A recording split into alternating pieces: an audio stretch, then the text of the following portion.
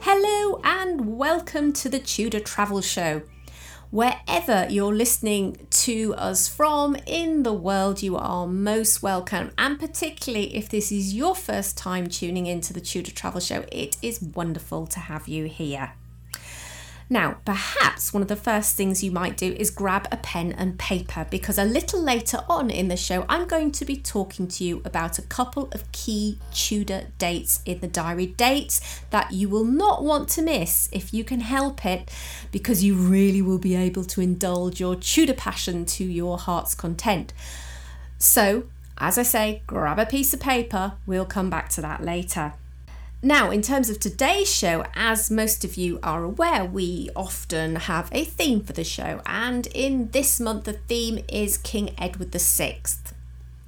In the first part of today's Tudor Travel Show, I'm going to be visiting Penshurst Place in Kent, and we're going to be going on a tour of Penshurst, looking at some of the key aspects of the building's history, but also particularly its Tudor history.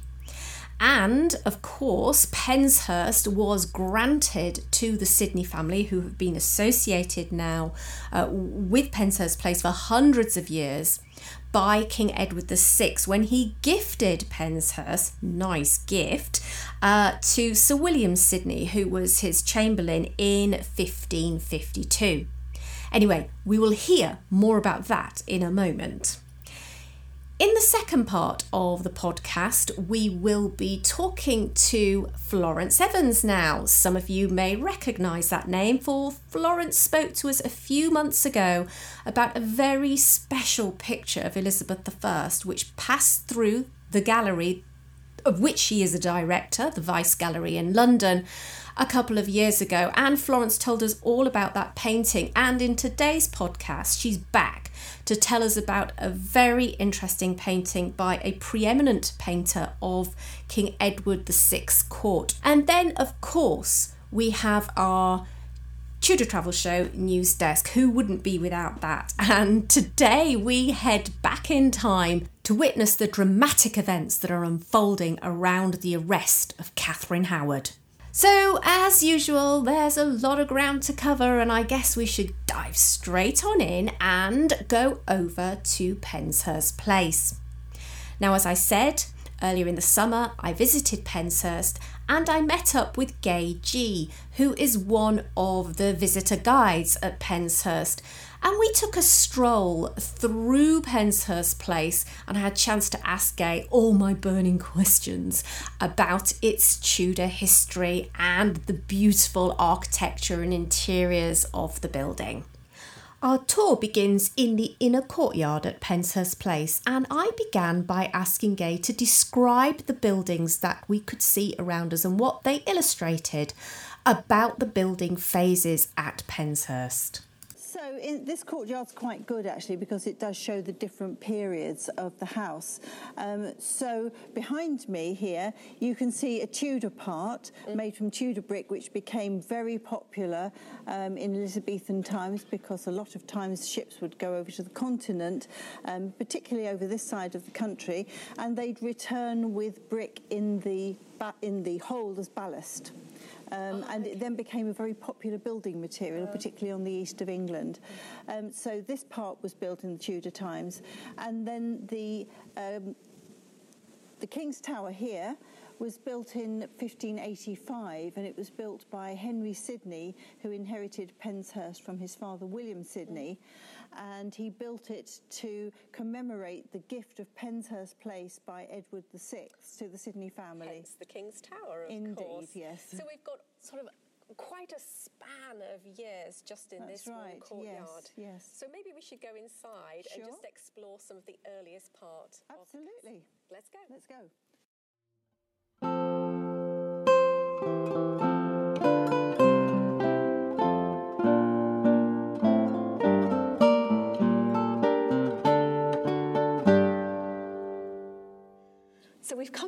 inside, and as you said, Gay, we're in the oldest part of Penshurst Place, which is the medieval hall, the Baron's Hall, and I have to say it's one of my favourite halls. It's quite spectacular, isn't it? Yes, it is. It's supposed to be the largest remaining hall house in England. The roof is 60 feet to the top. It's about 65 feet long and 30 feet wide. It's built by Sir John de Pulteney, as I think you know, who was a very wealthy merchant. And the roof itself is made out of Spanish chestnut, which wasn't indigenous at the time. And it's thought it came back in the holds of his ships. So when he topped off the roof in 1341, he did it with this, which is supposed to be as strong as oak but lighter. Right, okay. Which could explain why it's still there. Yes. So you can see these enormous arched braces, and at the end of each of them there is a satirical figure. And we don't know who they are, but they're thought to be workers on the estate. And this one in the middle, we think he could be the very first head gardener, whose name was Curtis, and he's got what remains of a spade. Unfortunately, they lost their feet sometime, we don't know when. They are amazing characters and so beautifully dressed in their medieval garb. Yes, and they all look really, really miserable. Oh dear. but this is, now in terms of structure, this is a hall house? A medieval hall house, yes. And it conforms to the pattern of medieval hall houses, which you can think of as a capital H. So this room, which, as I say, is 60-odd feet long, would be the cross part of the H. And then at either end, you've got upstairs chambers known as solars, which wouldn't be connected to each other, but they would be the upper part of the H. And they would be used by the family, wouldn't they? That's right, yes. Everybody would live in here. They would literally sleep in here, eat in here, have parties in here. If it was really cold, the animals would be in here as well. But the family would retire to the solars for a bit of peace and quiet. Just looking around, what the things that sort of catch my eye, this fabulous sort of minstrels gallery, which is kind of is it an oak, made of oak? Yes, and interestingly, this wouldn't have been part of the original 14th century structure. This would have been put in by the Sidney family after they'd been given the house by Edward VI in 1552. And we know that because you can see the family symbols such as the broad arrow or Fion in the middle there. Also the bear and ragged staff, which is the symbol of Warwickshire. And the reason we have that here is that Mary Sidney, Mary Dudley, married Henry Sidney, and it was a very prestigious match. So if you had a badge that you could add to your own badges, then you'd flaunt it. Absolutely. And it's quite dull now, but I can see flecks of really beautifully coloured paint. So I imagine in its heyday it was really vibrant. It was probably really brightly coloured. In fact, all the walls could easily have been painted in very bright colours. So just a couple of other features in here that I think are quite important. You've obviously... you've got this wonderful octagonal fireplace, and of course all medieval halls originally had a central fireplace. Fireplaces, yes. The smoke would escape from the roof. You haven't got the Louvre, but you've still got the fireplace. That's quite unusual, isn't it? It is unusual, and actually this one is octagonal, which is thought to be unique. We do still have fires in here from time to time, but they burn charcoal. I see. Because we don't want smoke going. We don't want the soot. No, that's right. And I know, because obviously I've been here before, I got a sneaky peek, but these tables are amazing, aren't they? Because they're really old. So they are. How old are they? Well, they're almost as old as the hall itself, certainly within 100 years. Wow. And there's supposed to be just one more set of tables like them in the country. And these are the actual tables where the servants would have sat. So the more important servants would have sat towards that end, nearest to the dais, and then all the less important to the other end. These lot would definitely be below the salt. Yeah. And then, of course, the family and their guests would sit on a table at the dais. And that's going to lead us nicely into the next room, because obviously that's the high end of the hall. Indeed, yes. And we're going to be going up the staircase that would lead up to the solar. But just amazing to think of this hall with the fire lit full of people, and of course the floor would have been beaten earth and covered in rushes, perhaps with some herbs strewn on. And we always say, you know, they would regularly changed twice a year, whether they needed it or not. Yes, you do hear them say that. You do. So incredibly cold, of course, in the winter. If you come here in the winter or in the early spring, our stewards are wrapped up with their thermals on. So people were living in here. This would never have been a big leaping fire. It would have been a small glimmering fire. So if you were really lucky, you'd be lying next to it. But if you weren't, you'd be... That must have been a position of privilege. Indeed, that's all I yes, can say. yes. And of course the kitchens would have been through the archway in the centre here. We have the pantry on the right-hand side. Again, this is the typical medieval hall house layout.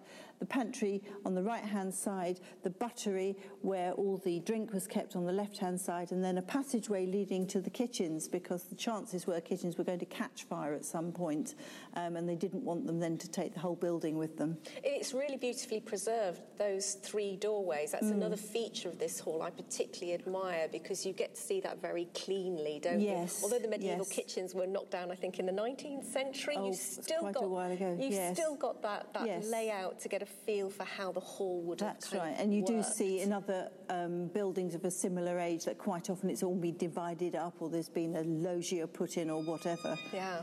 Good. So, well, I think we should go up to the solar and check it out what's up there. Okay, all right. Cool.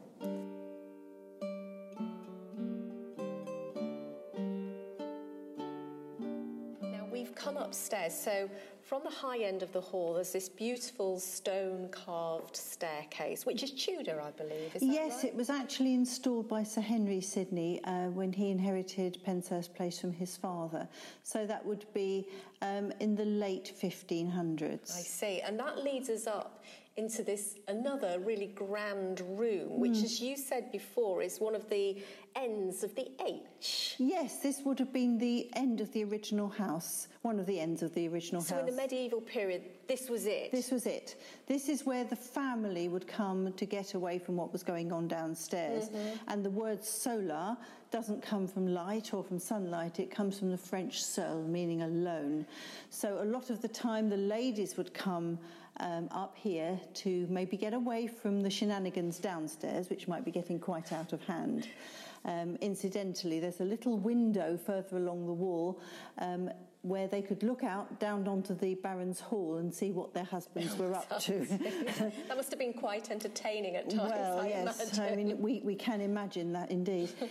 This is also where the family would sleep, probably in curtained alcoves. Yes, because it was all communal living originally in the medieval period. It really wasn't until the Tudor period when the aristocracy started to create smaller and smaller rooms, divided up, more privacy in their living. But in the medieval period, everybody would have been in this. That's well, of right. the family anyway, the private family. And of course, because there is a Tudor wing here at Penshurst, which is part of the private apartments, you'd probably see the bedrooms of the period there. Yes, I see. And this room actually... because it was originally the end room, it had some beautiful windows, didn't it? And we've lost those today because more buildings have been added on. Yes, and in fact that sort of adds weight to the erroneous belief that solar means light, because it would have been much lighter in here. And the door at the back there now, that would have been a window. I see. And then there are windows here and a couple more that way as well, so it definitely would have been a lot lighter at the time. Well, it's a beautiful grand chamber, quite magnificent for living in. Yes. And so we know that Henry VIII visited here, Elizabeth visited here, so they would have been in these rooms, wouldn't they? Well, indeed. Well, Henry VIII, of course, owned Penshurst Place for a while, having taken it from the 3rd Duke of Buckingham. So he was unfortunately minus ahead at this point. Well, he was, yes. Yes, he overstepped the mark. He invited Henry here for 3 days of banqueting because he thought there was a chance that, as he had quite a bit of royal blood in his veins, that Henry would name him as his successor at a time when he didn't have a male heir. Unfortunately, Henry was not really impressed, and within 2 years he was convicted of treason and had his head removed, and because it was treason it meant that all his land lands became forfeit to the crown. So that's how it moved into Henry VIII's possession, and then of course his son Edward VI owned it, and it was Edward who gave it to the Sidney family. Okay, we're going to move now from the solar sort of deeper into the house, into a part of the house that was built a little later on. Yes, and, that's right. Let's go and see, because I think that's got something to do with Elizabeth. It has, yes. Yeah. So we've come into another magnificent room. This is the Elizabeth room. The Queen Elizabeth room. Queen Elizabeth room. Yes. And so tell us about this room. When was it built, and does it look like it used to look? Well, not at all, really. It was actually built in around 1430, and originally this room and the next room were all one. And so it was twice as long and probably much higher. Well, it was much higher. So a range of apartments were put in above here. So it would have been really tall. I mean, Yes. almost like Great Hall Exactly. size. And maybe they realised, having built it, they didn't need another one. And of course, the fashions began to change later, didn't it? For smaller We were rooms, talking yes. before. People wanted smaller rooms. They wanted more privacy. So maybe it just suited to put the partition in Yes, and that's right. add that little bit of Yes. extra privacy. Yes. But it's called the Queen Elizabeth room for there must be reason, I guess. Well, indeed, yes. So Queen Elizabeth visited quite often to Penshurst Place. One of her ladies in waiting was Mary Sidney. I've mentioned her to do with the Love Altar. So she would come to visit her, and I think particularly after the smallpox, as I say, Mary nursed her through smallpox, and then didn't really go back to court very much. So the Queen would come here to visit her. We'll move on from this room and we're going to go through to the Long Gallery, which is really the last part of the Tudor house, isn't it? But it's quite a magnificent room, Yes, so we should go and enjoy the beautiful view in there.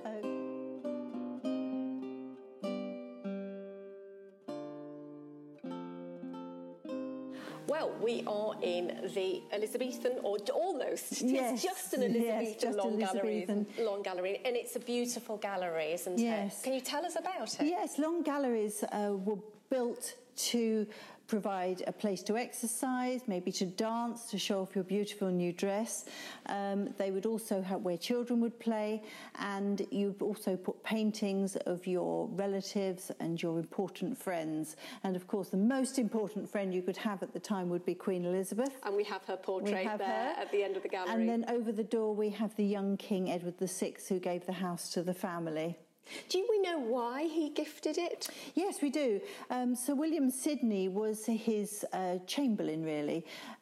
He was a man who was looking after the young king very well. He looked out for his interests, and the king wanted to reward him for all the good work he'd done. So in 1552, he made a gift of Penshurst Place to him. His William Sidney's wife, Anne, was also the young king's governess, effectively, and Henry Sidney, although he was a bit older, was a very good friend to the king, and it's said that it's in his arms that Edward VI eventually died. I see, so they were really closely connected. Yes, so the estate of Penshurst was given to reward him. Of course, Sir William Sidney was, I think, in his early 70s by then, which in those days was quite Very old, yes. And within a couple of years, his son Henry became the next owner of Penshurst. I see.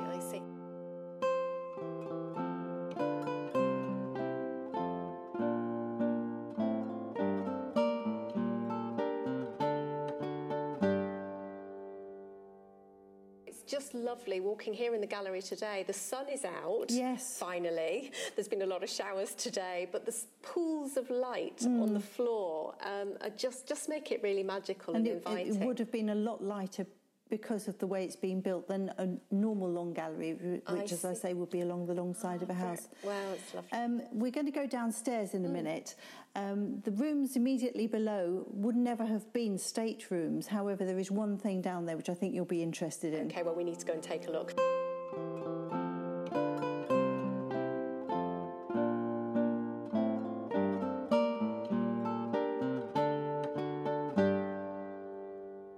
To you about Sir Philip Sidney, who was a poet, a courtier and a diplomat and a favourite at the Queen's court. Now, he died in 1585 1965 from complications following a leg wound in the Netherlands, and the Queen wanted his body to be brought back to England so he could have a state funeral. She didn't want to pay for it, mind you, so his father-in-law, Sir Francis Walsingham, was offered the opportunity to pay for it and nearly beggared himself in the process. But when the body returned, he had a magnificent funeral. The funeral procession went on and on. And was this in London? Yes, it was. And in fact, he was buried in Old St Paul's, which then, of course, burnt down some years later.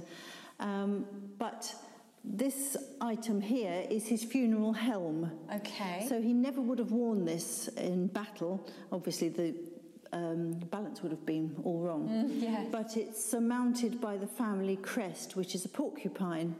And originally, the porcupine would have been painted in the family colours of blue and yellow. I see. And the spines would have been gilded, so it would have been absolutely magnificent. Wow. And as I say, it would have been carried in his funeral procession. Was that carried by somebody? Or Yes, was it on a cushion. Oh, right. Yes. I see, yeah. And they say that Sir Francis Walsingham spent such a lot of money on Sir Philip Sidney's funeral that when he grew a little older, he had a codicil put in his own will that when he died, he was to be buried at night because it was cheaper. That's a wonderful story. Excellent.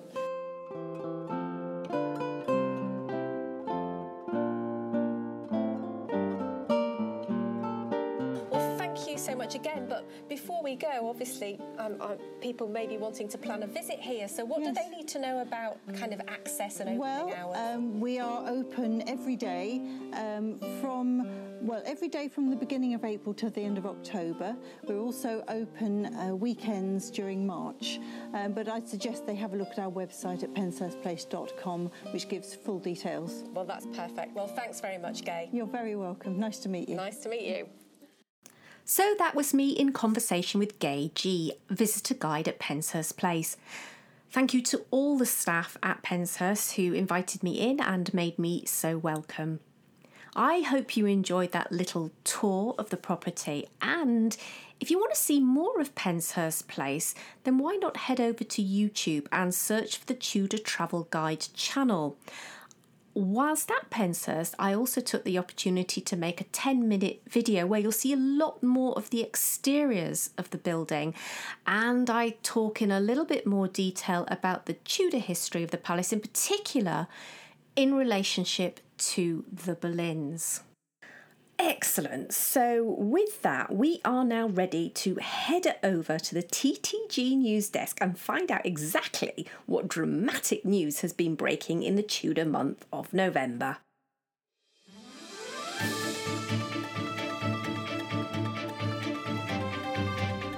Welcome to the November O'Clock News with your newsreader, Robert Cole.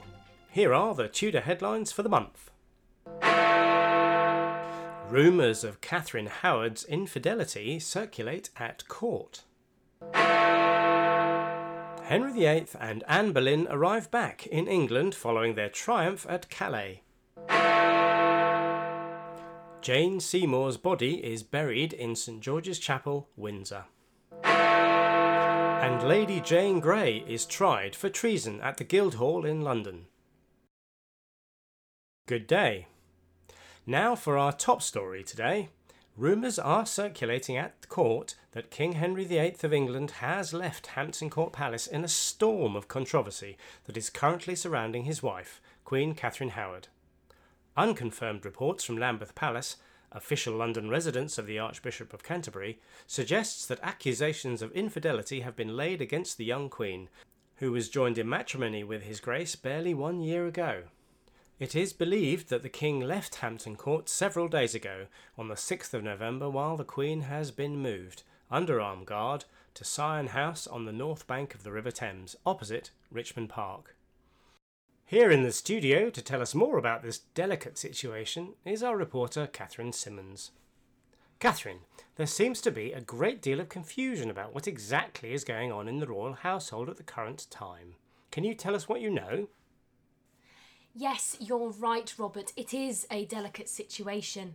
There is a huge amount of secrecy around these events. It's quite clear that the palace does not want people to know exactly what is transpiring behind closed doors.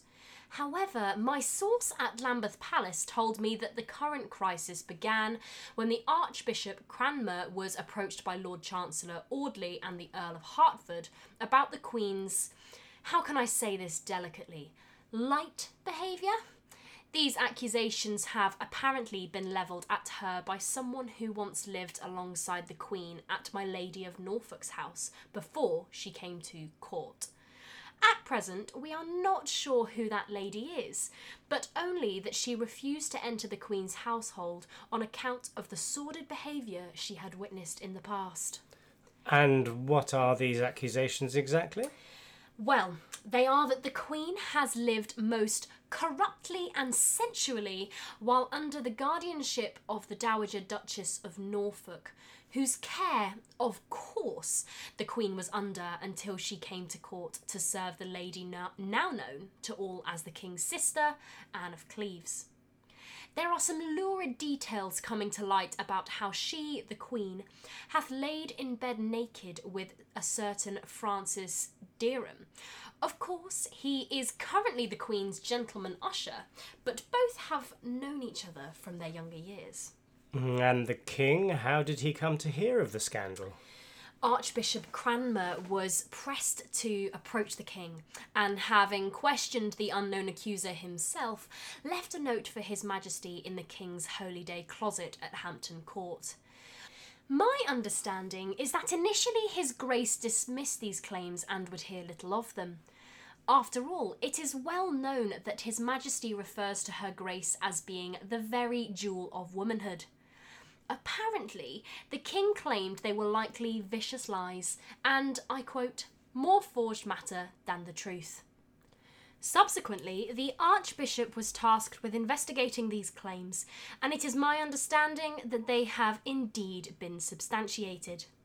We now know that the King left Hampton Court just a few days thereafter.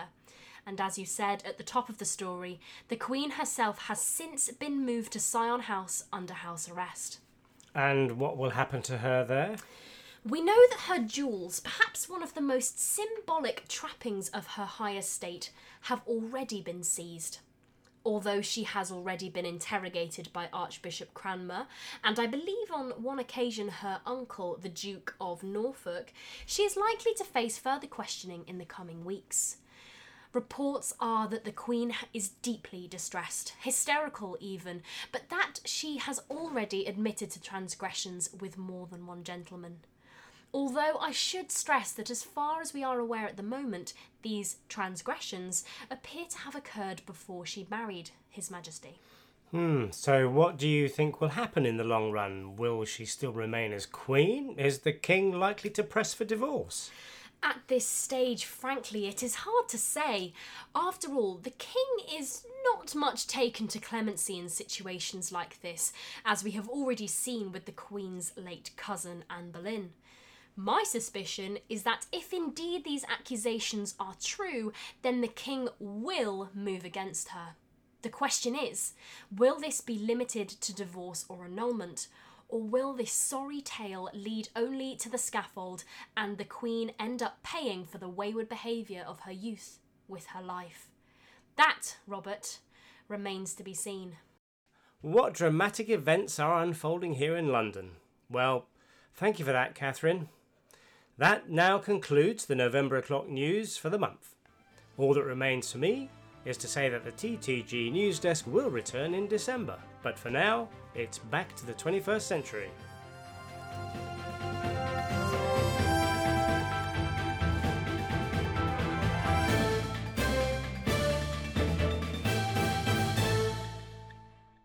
Oh, I always feel so sorry for Catherine Howard. I know in many ways she was the architect of her own downfall, but the poor girl must have been terrified. Anyway, I think it's time to shake that off and listen to a piece of music. And this is one by one of our favourite composers here on the Tudor Travel Show, and that is Thomas Morley. And it's called My Own Sweet Jewel.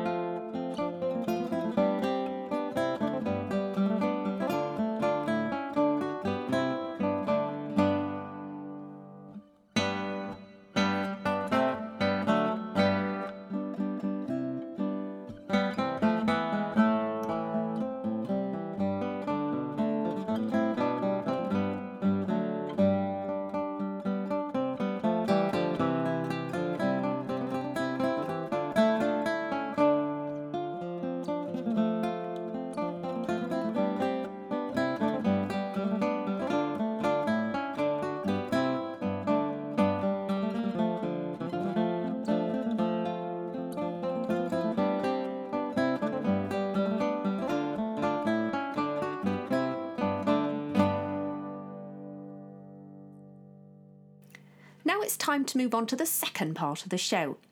And we're welcoming back Florence Evans of the Vice Gallery in London. And now some of you will remember Florence. She was talking to us a few months ago about a very special portrait of Elizabeth I.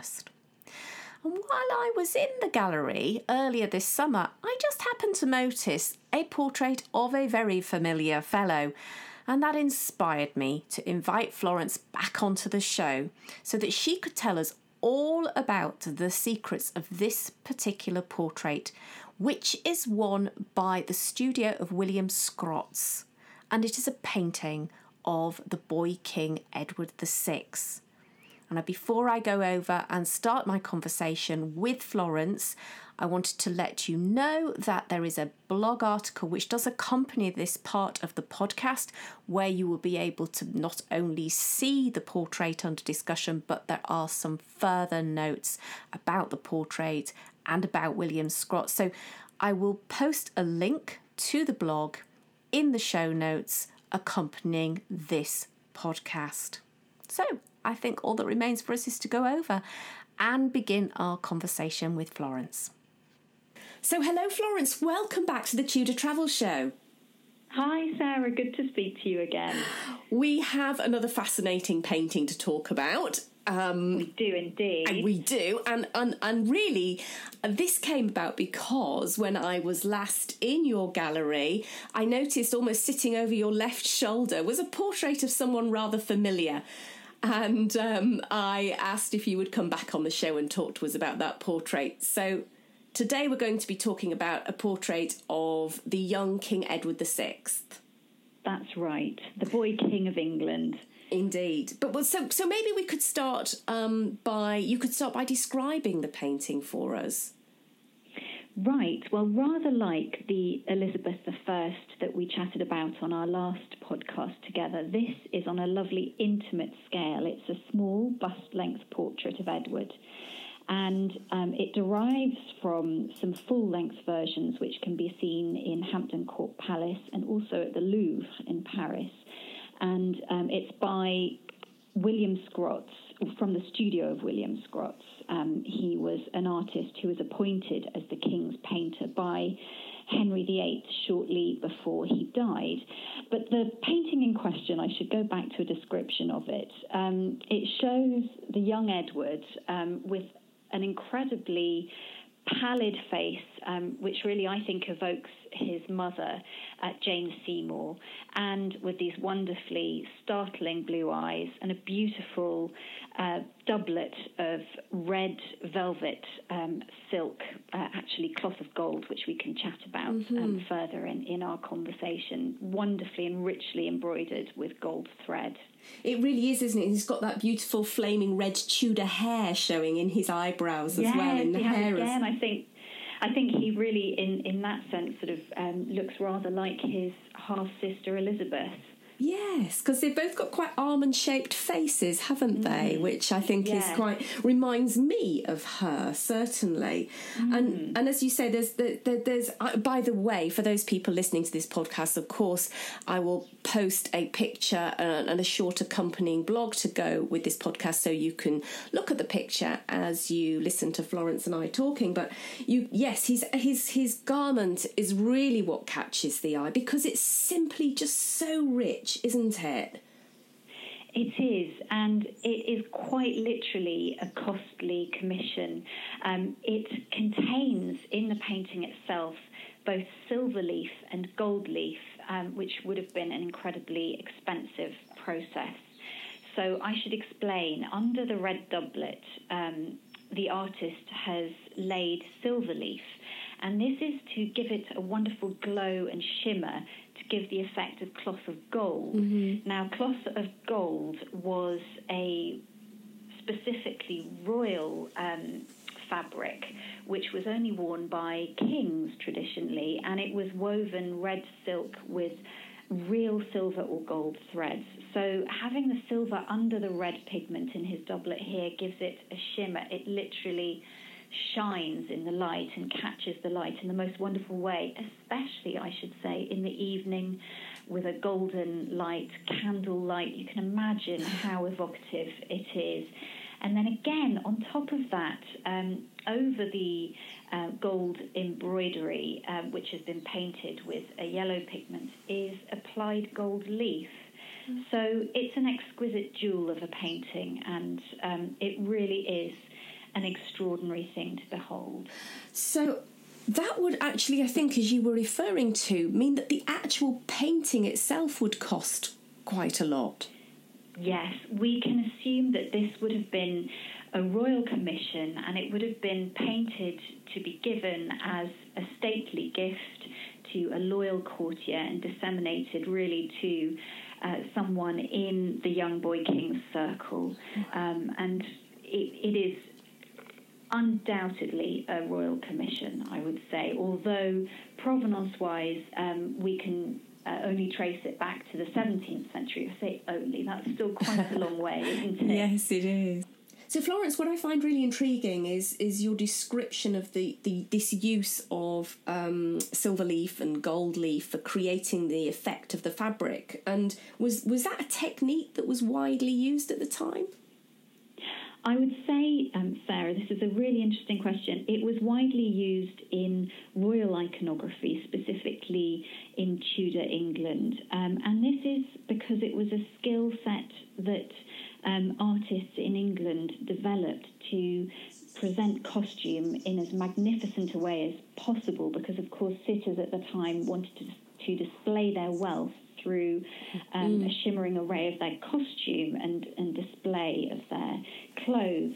And a lot of artists working in England at that time were trained in goldsmith studios. So you would have artists like William Peake at the time, and of course Scrotts, our artist here, who had studio assistants who were trained to apply both gold and silver leaf to their paintings. Artists in Tudor England were really craftsmen rather than specific individuals who were known for their own name as being kind of names in their own right. So you have craftsmen working, and in the end, the ultimate painting that was commissioned was a work of great craft rather than the work of an artist who was known as a person per se. I'm coming across perhaps in a rather garbled way, but I hope that kind of conveys to you the sense that this is a painting where craft is the most important element to create the sense of wealth, and where gold and silver comes in so beautifully to present that. Well, that's very clear, and that's really interesting. I never really thought of it in that way. So if we can think about the painter, you talked about William Scrotts, who took over from Holbein, and certainly most people are very aware of Holbein and all those amazing works that he did. I, for one, am certainly less familiar with Mr. Scrotts. And so what can you tell us about him? William Scrotts was presumably of Flemish extraction, and he was first recorded in 1537 as court painter to Mary of Hungary, who was regent of the Netherlands. But the intriguing thing is that there are no known works by him from that period today. And in fact, he's almost exclusively known for his British work and his portraits of Edward VI. Now, he must have established a reputation when he was working in the Netherlands, because when he succeeded Holbein as king's painter for Henry VIII in 1545, he had an extraordinarily high salary, which was over £62, which is almost twice as much as Holbein's stipend. So when you think that Holbein was a megastar, really, Scrotts was even more successful. And it's extraordinary when you think of it in that context, because today he's not really known in the same way that Holbein is. But he must have been incredibly respected as an artist when he came over to England and started painting in the court of Henry VIII. Can I ask your professional opinion about a comparison between Holbein and Scrotts? How would you rate them?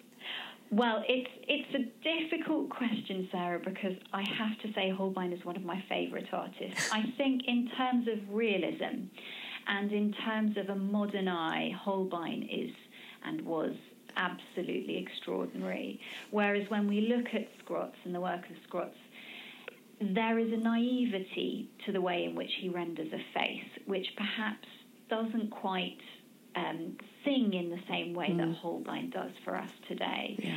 But he was undoubtedly accomplished, and what he really did achieve was an extraordinary portrayal of costume, as we've discussed. And I mean, I think also there's a wonderful flavour to that naivety that is so typical of Tudor England, that it has a place in royal iconography in British history and within art history today. I think that, he definitely deserves recognition as an artist.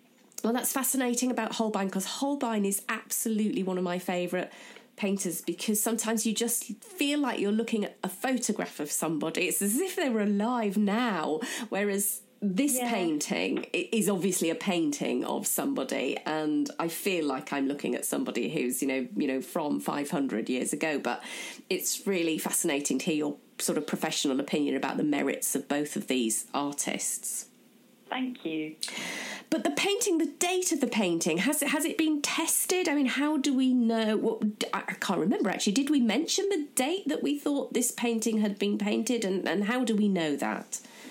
Well, there are a number of elements that come into play here. So, firstly, I should say that when we bought this painting from Bonhams in 2017, it was catalogued as being by a follower of William Scrott's. But when we bought it, we were pretty sure from looking at the paint surface that it was certainly contemporary, and we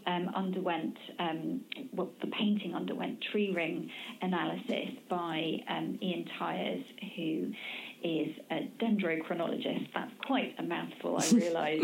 So he was able to test and count the number of tree rings, which gave a date for the panel before 1542. Now, I should say that panels often took over a decade to prepare until they were ready to be painted on. So this date fits really beautifully with the date for when we believe it was painted. Now, obviously, as I mentioned at the beginning of our chat, this relates to some full lengths which were painted by Scrots around the time that the young prince, nearly king, sat for the artist in sort of 1545. And by 1547, obviously, with the death of Henry VIII, many more versions were knocked out from Scrott's studio to really celebrate his reign as king. And I think that this probably came on the back of that flurry of commissions from the royal court at that time. So we can confidently say it would have been painted certainly by 1550. And yes, I mean, I think that it's fairly it's as certain as it can be with this sort of painting. But definitely during the young king's lifetime. So absolutely, without a doubt. Now that brings me on. The wonder of scientific analysis, isn't it? Which is helpful today. Yeah. It's amazing. But this brings me on to my favourite bit, which is always about the provenance and the story and how these paintings, what families they move through and how they get to be where they are. So what do we know of the life story of this painting? Yes, well, obviously, as I say, we bought it at Bonhams, and it was sold by a family who had it since the or certainly the sort of last quarter of the 17th century. It was recorded in the collection of Thomas Burnet, 2nd Laird of Kemnay in Aberdeenshire. And it descended until 2017 in that family when they sold it through Bonhams to us. Now, it's interesting that it has that Scottish angle because, of course, we have such a strong link with Scotland, and the royal family had such a strong link with Scotland at that time. So I think it could well have been given to a courtier with those Scottish connections, possibly even to the family of Thomas Burnet. It's just that he is the first person to have actually recorded it within his collection in a document. So, yes, and it's got a whole Scottish angle, I would say, in answer to your question. Well, so it's lived a long time in Scotland before returning south of the border. Exactly. Well, that's been, as ever, fascinating to talk to you, and a fabulous insight from a true professional in terms of... Oh, thank you, sir. Thank you. It's been a pleasure, as always. Oh, thanks ever so much. Well, I've learnt more today, quite a bit more actually, about Tudor paintings and about William Scrotts in particular, so thank you. And I look forward to welcoming you on the show again when we find another fascinating portrait to talk about.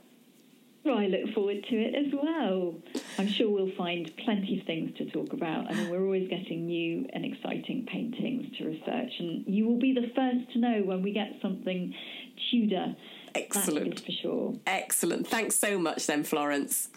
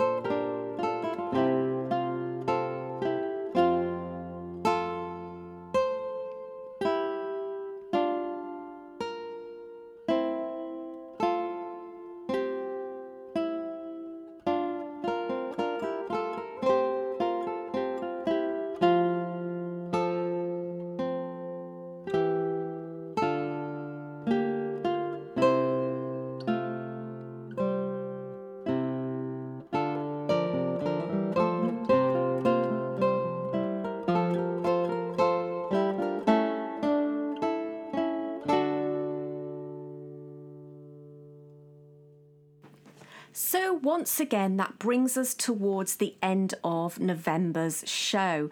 But I did promise you at the top of the programme that I had a few Tudor dates for the calendar for next year. So if you have your pen and paper to hand, then let me tell you about 3 specific dates that are forthcoming in 2020. Now, the first of these is in June, and it's a real heads up.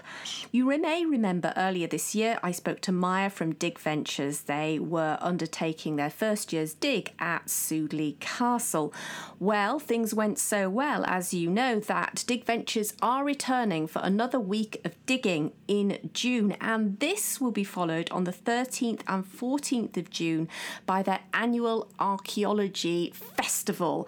And this year it's dedicated to the anniversary of the Field of Cloth of Gold, which of course has its 500th anniversary in 2020. And there's going to be a whole host of fabulous speakers and events. And maybe yours truly may be there too. So more details will be coming, and I understand from Maya that tickets will be available from around the 1st of December.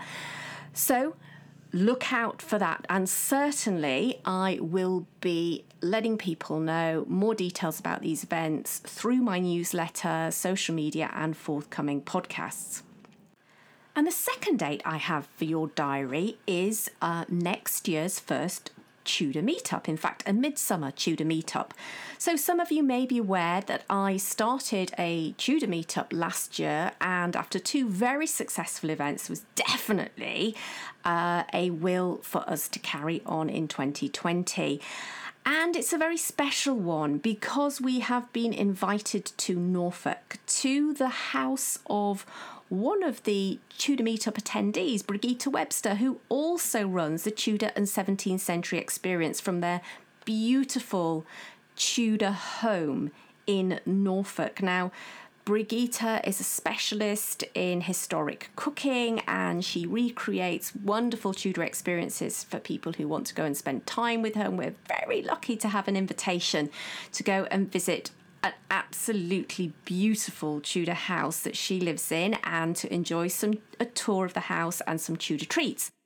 Again, the date for this is going to be Saturday, the 27th of June, a wonderful midsummer Tudor treat. And more details will be following on that shortly. And if you're interested, you will be able to book to come on the event. Now, the final date I have for your diary is a very special date in September 2020. Now, some of you will have taken part in the recent 1535 virtual mini progress that I co-hosted with my co-author of the In the Footsteps books, Natalie Gruniger. And there was a tremendous amount of interest in that. And as a result, I am currently putting together a real life 1535 mini progress with British history tours. And we are going to be taking a group of Tudor enthusiasts from Sudeley Castle and wending our way through places like Tewkesbury and Gloucester and Berkeley to Thornbury. And we are hoping that this is all going to happen in early September next year. So again, all the dates are being finalised for that, and there will be more information coming your way soon. And if you're interested in any of these, the very best way to keep in touch and make sure that you get the details of all these events as they are released is to make sure you're signed up and subscribed to the Tudor Travel Guide newsletter. And you can do that via the Tudor Travel Guide blog and the homepage on www.thetudortravelguide.com. So I look forward to sharing a lot more detail with you in the coming weeks. So that is the end of the programme, and as ever, I wanted to finish the programme by thanking the patrons of this show. And this month we have a new patron, and I would just like to welcome Mark Waddell to the patrons group. I am incredibly grateful to all of you for your continued support of the Tudor Travel Show. Next week, I head off to Hever Castle for a very special podcast recording. We are going to be recording a Tudor Christmas at Hever, both for the podcast, and there will be a YouTube video coming your way. So I can't wait, because I've never visited Hever before at Christmas, and I've seen the pictures and it looks amazing. So I'm really excited to be back here next month in December for our Christmas special. Until then, my time travelling friends, have a wonderful month, and I look forward to being together with you again very soon.